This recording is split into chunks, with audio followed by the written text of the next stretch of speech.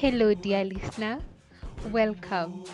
Welcome to today's interview where we get to interact with a member of the youth. Enjoy.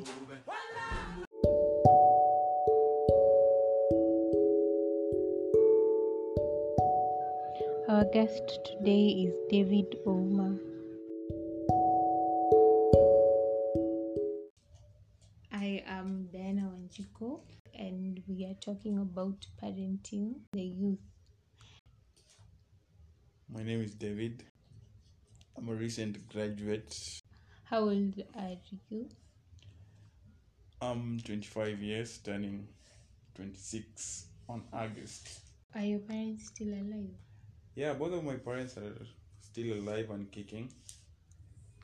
How would you define the relationship you had with them when you were young? Hmm. I guess my narrative is as as similar to any other Kenyan grew up in the late 90s and early 2000s. Mm-hmm. You know, you having a dad that's kind of exerts the father figure. Um,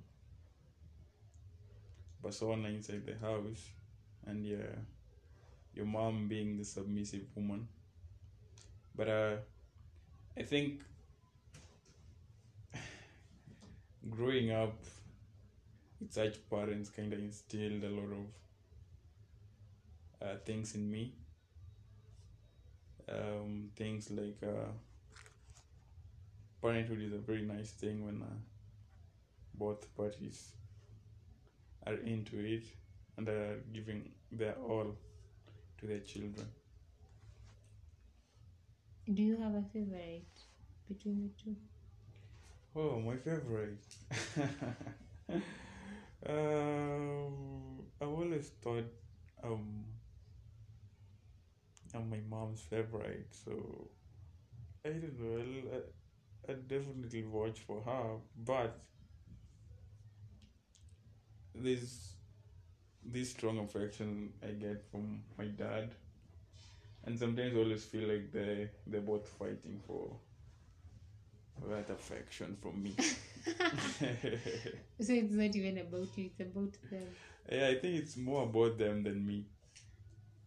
Do you think the relationship you had with them when you were young, is it still constant at this age? It's even getting stronger by the day, you know, Mm-hmm. because uh, when I was growing up, dad used to be away from the family a lot of times. Mom had a side hustle, so we never used to spend a lot of time apart from dinner time or when everybody was back home. But Mm-hmm. now they're retired, and I get to see them a lot. They spend most of their times together at home, so I think the closer I am to them, the more I tend to understand them. Okay. Yeah. I think that's beautiful. Is there something you would want them having done different when you were young? Um, yeah, yeah.